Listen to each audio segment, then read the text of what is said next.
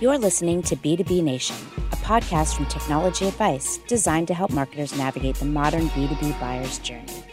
Here's your host, Mike Pastor.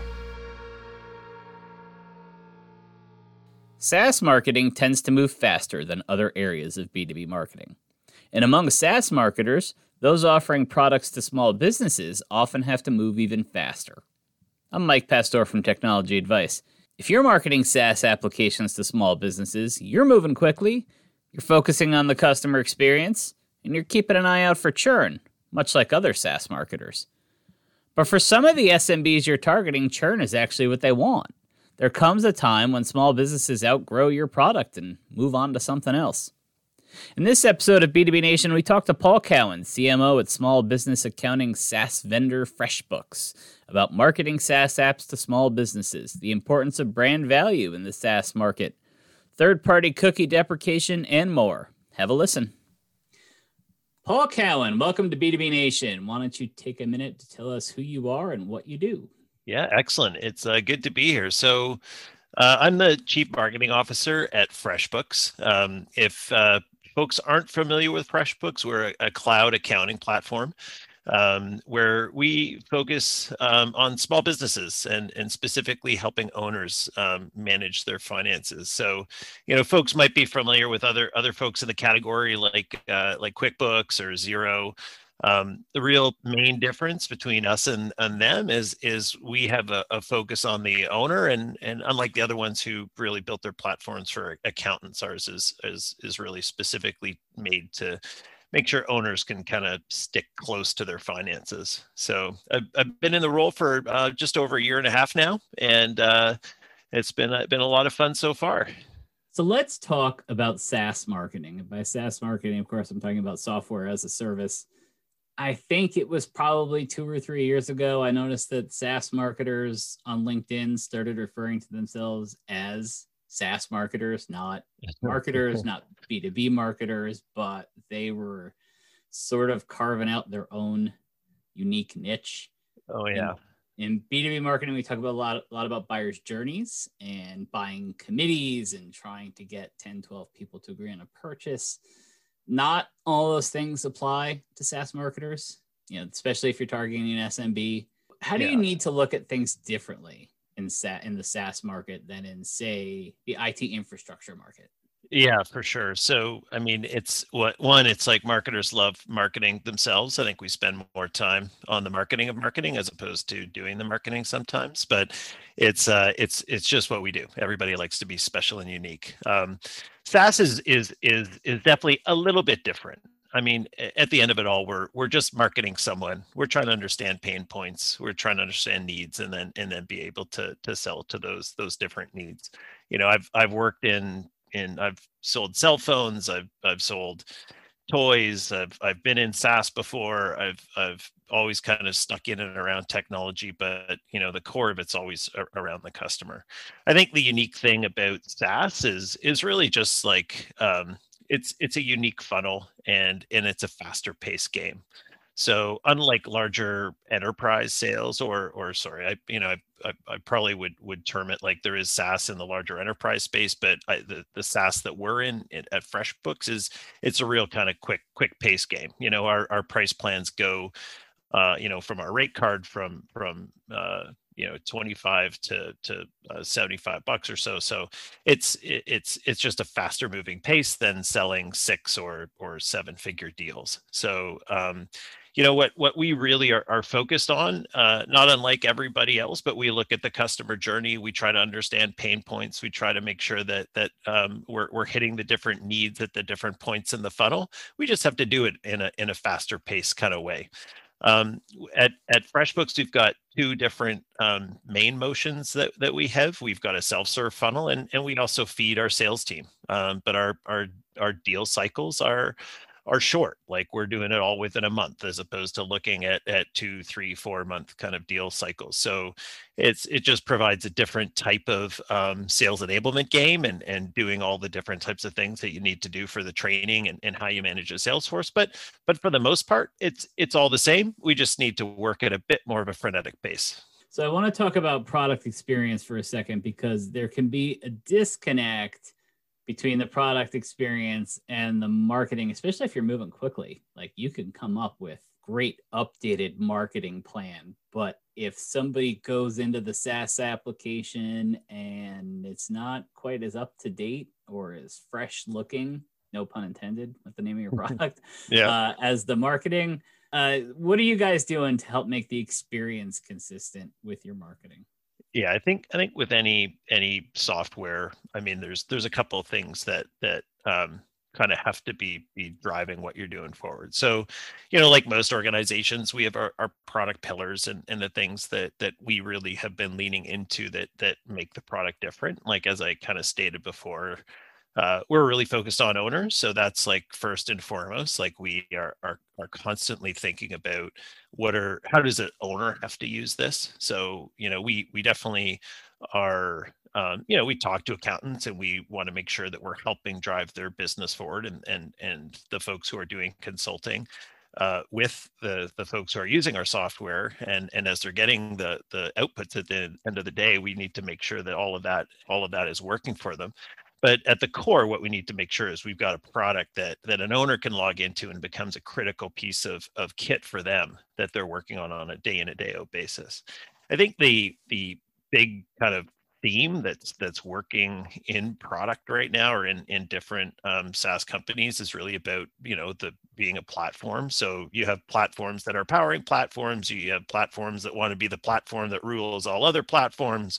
But really, what I'm constantly hearing back from customers is like, they just want like things that are easy to use, that work together with other tools, and just kind of integrate with their workflows. So that's like the main thing that we're looking for and looking at from a product's experience standpoint.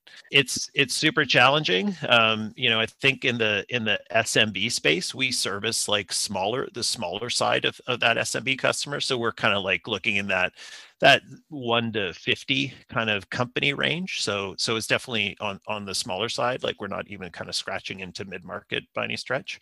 And they all work very differently. So we're trying to build software for anybody from like someone who's a solopreneur who's a dog walking service, to someone who's running a construction company with 20 to 30 employees. So trying to kind of develop across all those different use cases is probably the hardest thing that we're doing. But in the end, it's like, we have to differentiate on our experiences that we create for our customers. So if we're not doing a good job there, and we're not doing things like making sure we have our uptime and all those kinds of things, but and that we're not thinking about like different ways to delight customers as they're coming in and using our product, then we're kind of dead in the water. So it's really about making sure that we are that kind of essential tool. And that kind of brings us to something that every SaaS marketer and salesperson has to be concerned about, and that's churn. Because when you're on sort of a recurring revenue subscription, month to month, however you're pricing it, and people aren't delighted and the experience doesn't live up to their expectations, the churn rate goes up. Sure. And you've got to go and replace those people. So what does FreshBooks do? As far as protecting business accounts that are in danger, preventing churn, what are some of the things that SaaS businesses like FreshBooks have to consider? Yeah, sure. So, we're actually at a very interesting spot right now, because we started off as a invoicing platform.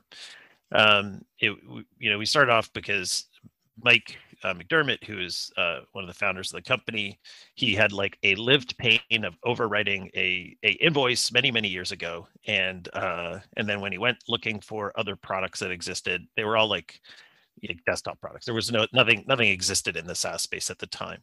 So it's kind of interesting, because like we grew from like an owner pain point, and then we've added things to the product as we've moved along. So we've been always very focused at like the solopreneur, and then kind of growing and expanding into different verticals and growing as an organization.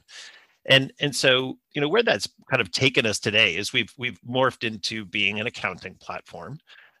Or we've grown into it. There's a couple big players in this accounting space. So right now, one of the biggest areas for churn for us is like customers outgrow our platform, and so that's a good thing. I guess. Them. Yeah, for them, like we're all very happy that they've moved on, and so we have like this kind of happy sad churn that happens where it's like customers are leaving us and are saying, hey, I need to go because my company has progressed to a point where we're too successful. I've hired an accounting firm. That accounting firm uses a different software kit, and they're telling me to move off. And so we're really thinking about how do we stop that from happening for obvious reasons, and that's like obviously goes into some obvious areas that we need to work on from a product perspective, and working with things. And so that in the interesting piece of feedback that we get is once they leave, they then kind of tell us, hey, I don't feel like as I'm in tune with what's happening in my business anymore because I've now outsourced my finances. And so they don't have an understanding of which clients are profitable, which ones are paying them on time, all of that kind of stuff, which they had when they had access to all the books and where they were managing the books on their own. So that's like kind of the key piece that we're trying to really work towards, to make sure that we're preventing that churn overall as the company evolves. So first it's like, okay, so let's make sure that we can manage this kind of migration out of our platform, and we can either integrate with other platforms, or we can provide enough of the tools and services for whether it's their accountants or whether it's the company themselves to be able to do that. And then there's all the other stuff that we do. Like we have a pretty awesome lifecycle marketing team that is doing like a ton of propensity modeling on customers and what they're doing in their platform and how engaged they are in the platform, and which ones are looking like they might be leaving us, and what do we need to do, and then even running plays after they if they do hit that button saying cancel, that we are at them right away saying, try to figure out why, and then running win back programs against them to bring them back. And we're very, very successful at running that activity. We have to look at all of those life cycle elements to make sure that we're not losing them to other platforms because they have outgrown us, but then also just like we're looking for all of those signals throughout that customer journey, and then obviously doing depth plays. So generally the more a customer uses your platform, or the deeper they are in terms of the integrations, the more unlikely they are to actually churn out. So we obviously make sure that we're identifying those customers and they're using the product in the appropriate ways as well, so that if there are opportunities for them to integrate more things into our platform, to use more of the products and services that we have within, or the features within the platform, that they're doing those things and that they're getting the most out of it as well. One of the biggest challenges or one of the biggest areas that's always of a concern is when someone leaves, and because they say that it's for something that we don't have and we have it. But with a lot of software, sometimes people just cannot discover those features, and so we just need to make sure that we're ensuring that all those things are discoverable, but then also that we're doing the things to help educate the customer on what they can actually do. That's one thing that has migrated as software has moved to the cloud from on-premise software, and from the software we installed on CD-ROMs in our computers is people still only use a fraction of the functionality and don't really go exploring to see what else is in there. I think we're all guilty of it. But for sure. You've created the functionality and somebody doesn't know it's there and they don't look for it, and you haven't been able to explain to them that it's there in your marketing, then that's so frustrating. Yeah. And it's also within, like, when you go back to the product experience, the experience itself has to be doing that selling within the product too. So it's like, there's only so many emails like someone's going to read where we're sending out the product updates and stuff. There's only, we run webinars where we try to get customers to them, where we educate them on new feature releases and stuff. We obviously have lots of stuff that we try to make it discoverable within the platform, but a lot of times, like, until the customer has that unique pain and really knows that that's a problem that they have, that we need to make sure that we're surfacing those at the right time. So part of it's also like looking for those signals that are coming up, and whether we're putting them into a segment or a flock or a group of people that look alike, and making sure that we're doing the best that we can to educate them about all of that stuff at the appropriate time too. So predicting and being able to look for those signals whether they're firmographics or revenue data that we might be seeing, or expense data that we're seeing. It's taking all of that stuff together. Luckily, we see a lot of data from our customers in terms of their invoicing and their expense data. We have a lot of their payments information, whether it's on our platform or through another mechanism. So we do get like a huge amount of info where we're able to know a lot about their business. That issue of customers outgrowing the product, and like you said, maybe they go and they turn to an outside accounting firm to help them keep track of things. There's probably technical solutions to, create personas or whatever, where the accounting firm can use it and the business owner can use it. But that's a cultural thing too, because as your business grows, it's hard to keep track of where every dime is and where it went, and having to delegate responsibility. So in some ways, that's a business problem, right? Yeah, for sure.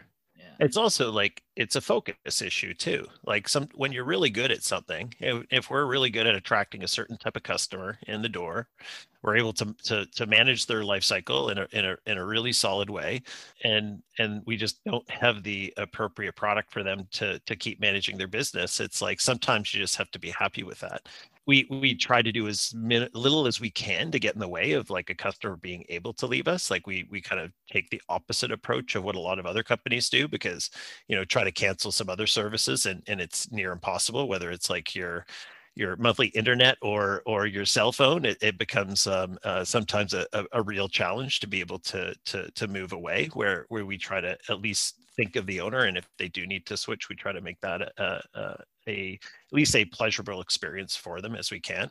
But yeah, it's also, from a business standpoint, we have to say, great, now we need to, if we want to actually defend this customer and keep them, we have to do a lot. And if it's a heavy infrastructure or R&D expense that we need to do, we need to work through that and make sure that as a company, we're willing to take on that different type of risk and upside opportunity. But then also it changes the company too, because as we have to service a different type of customer, we have to have a lot of different motions and ways that we're going to do that. So it's all different types of comms that we need to put out the door, and different ways we need to train our staff. And then of course there's like lots of new product that we have to educate everybody on. So it is a big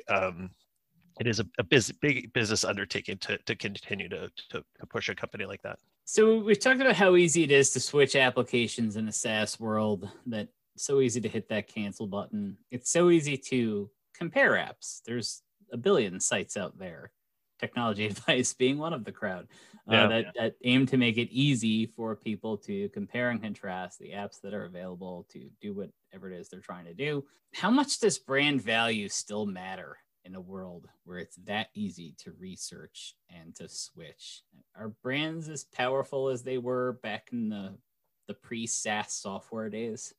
Yeah, sure. It's it's a super interesting question, because part of me says it's not as valuable, because you can really focus and target and be able to drive a business forward. But then another side of me is like, hey, brand is pretty much, or even just like someone's perception and your reputation of a huge importance. Like, I know that value is or like value is a huge driver of purchase for folks within the B2B space. It's different. It varies depending on the company size, but I know that whether it's a recommendation from a colleague or a consultant, all those things are incredibly important, and you have to achieve a certain size and scale to be able to generate that kind of activity.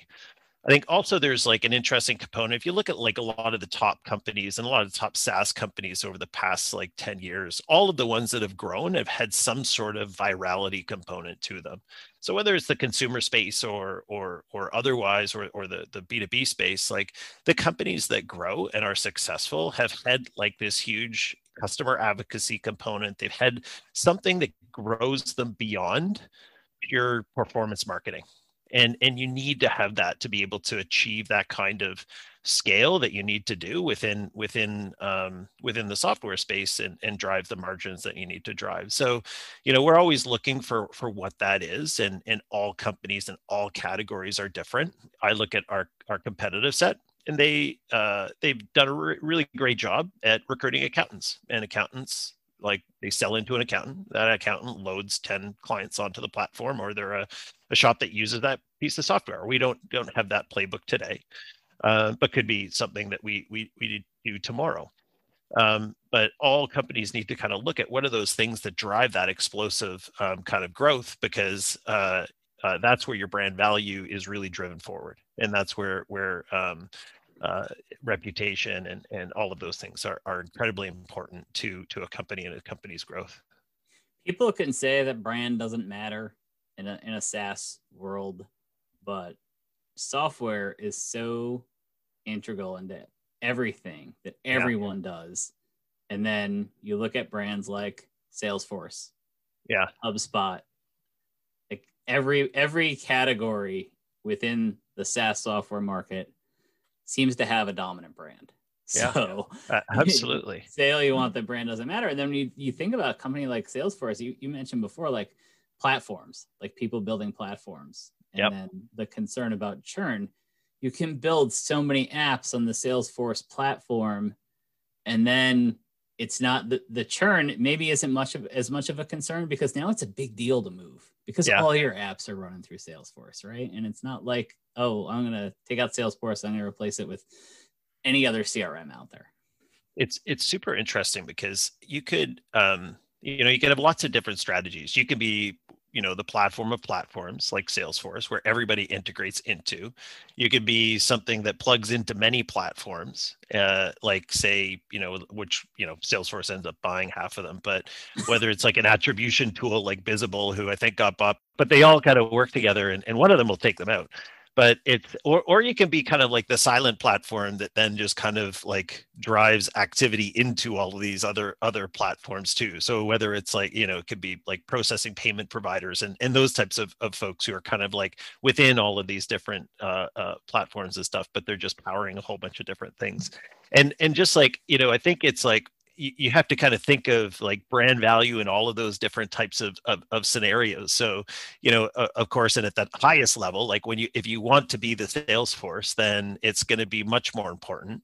But if you want to be kind of some of these middle players, it may be less important, but where innovation and something like market disruption is more important, as opposed to like being something that's like big and trustworthy and dependable, and that you have your back. So, as I've configured my MarTech stacks, there's more risky platforms that we have, but then there's the standard platforms that we have. So it's like, everything powering our ESP, or everything powering our customer data platform, or stuff that we're, that's powering our sales activity. Like those ones are going to be like the stables, or the staples that we're going to go with, where there might be other folks who we look at as being like real kind of market disruptors, like if it's in the attribution space or predictive modeling space or something like that. Well, we did an episode recently on product positioning, and April Dunford was our guest, and she reminded me of something that I've forgotten about, that Salesforce, as big and powerful as they are now, originally started out as CRM for small business, because the fact that they were SaaS meant you didn't need to have a lot of IT resources to manage it. And then look what like you were saying, you can go after this, you can go after that. They started real small. Real big. Well, that's where it's like, I think it's, the growth potential is there. I think it's all just now like how you understand growth and how you want to focus it. So it's but not being too misguided on the category that you're setting your sights on. If we were having this conversation a year from now, what do you think we might be talking about? What is the potential disruptor you may have your eye on? And at this point, spring of 2021, I feel like the next disruptor might be the lack of disruption. Well, I think the great disruptor for over the next year is going to be what we do with the deprecation of the third-party cookie. Whether you're doing ABM through platforms like Engagio, and using Triblio and Terminus and Integrate, like a lot of these platforms, use third-party data and third-party cookies to be able to target customers. We use a lot of third-party data or third-party cookies today to be able to do some retargeting and some other stuff. So, this is going to be one of the biggest changes to marketers in terms of what we do.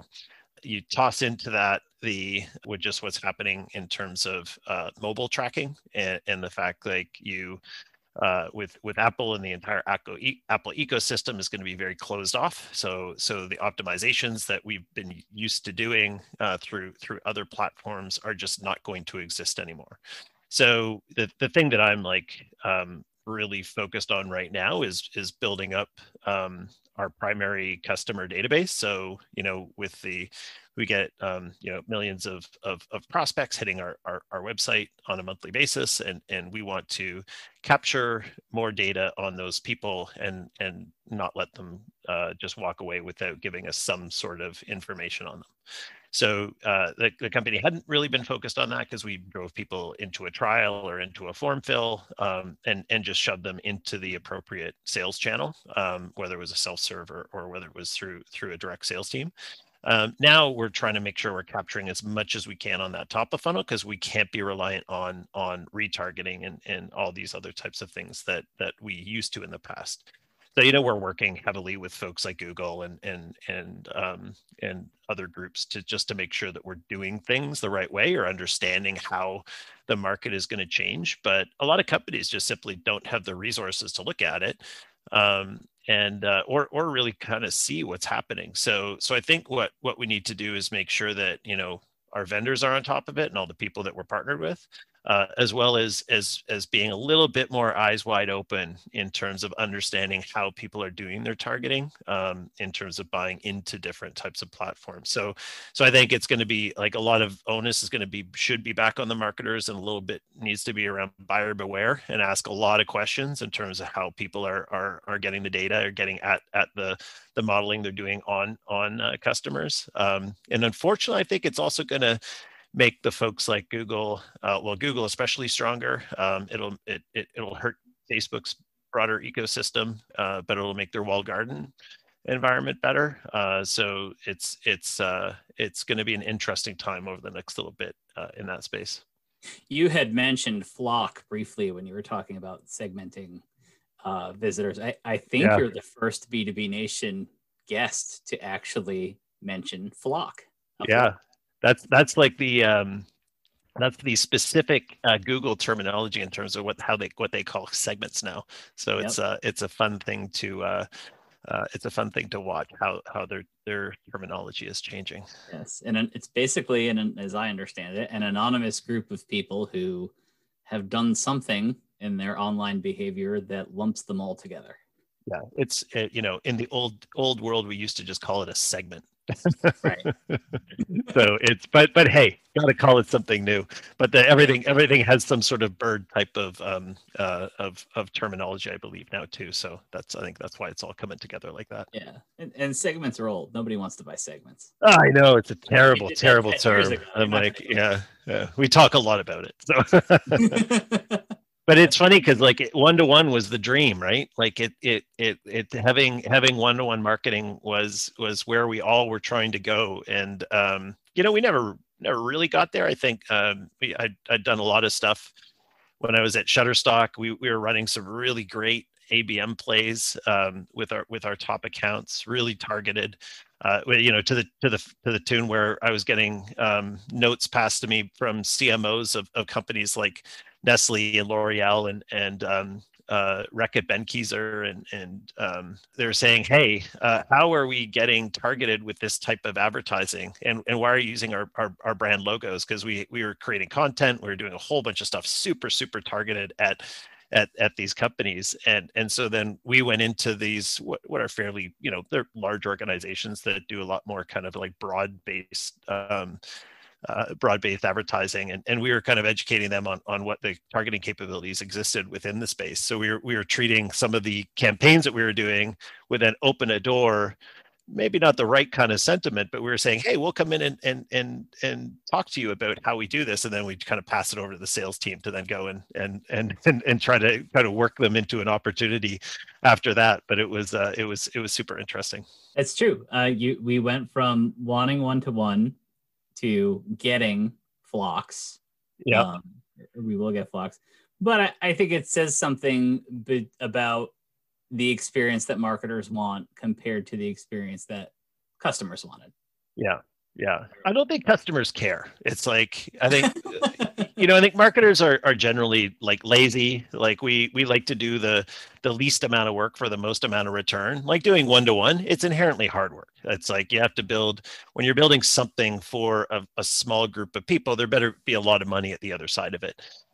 We're used to just kind of making segments and doing stuff. And we liked it when algorithmically things just worked, where they got really, really targeted really, really quickly. So I think for us, it's like we've always thought in segments anyway. So it's for us to be able to do these things. It's kind of naturally how we work anyway. I think the challenge is now just like, what are the tools that are actually going to work?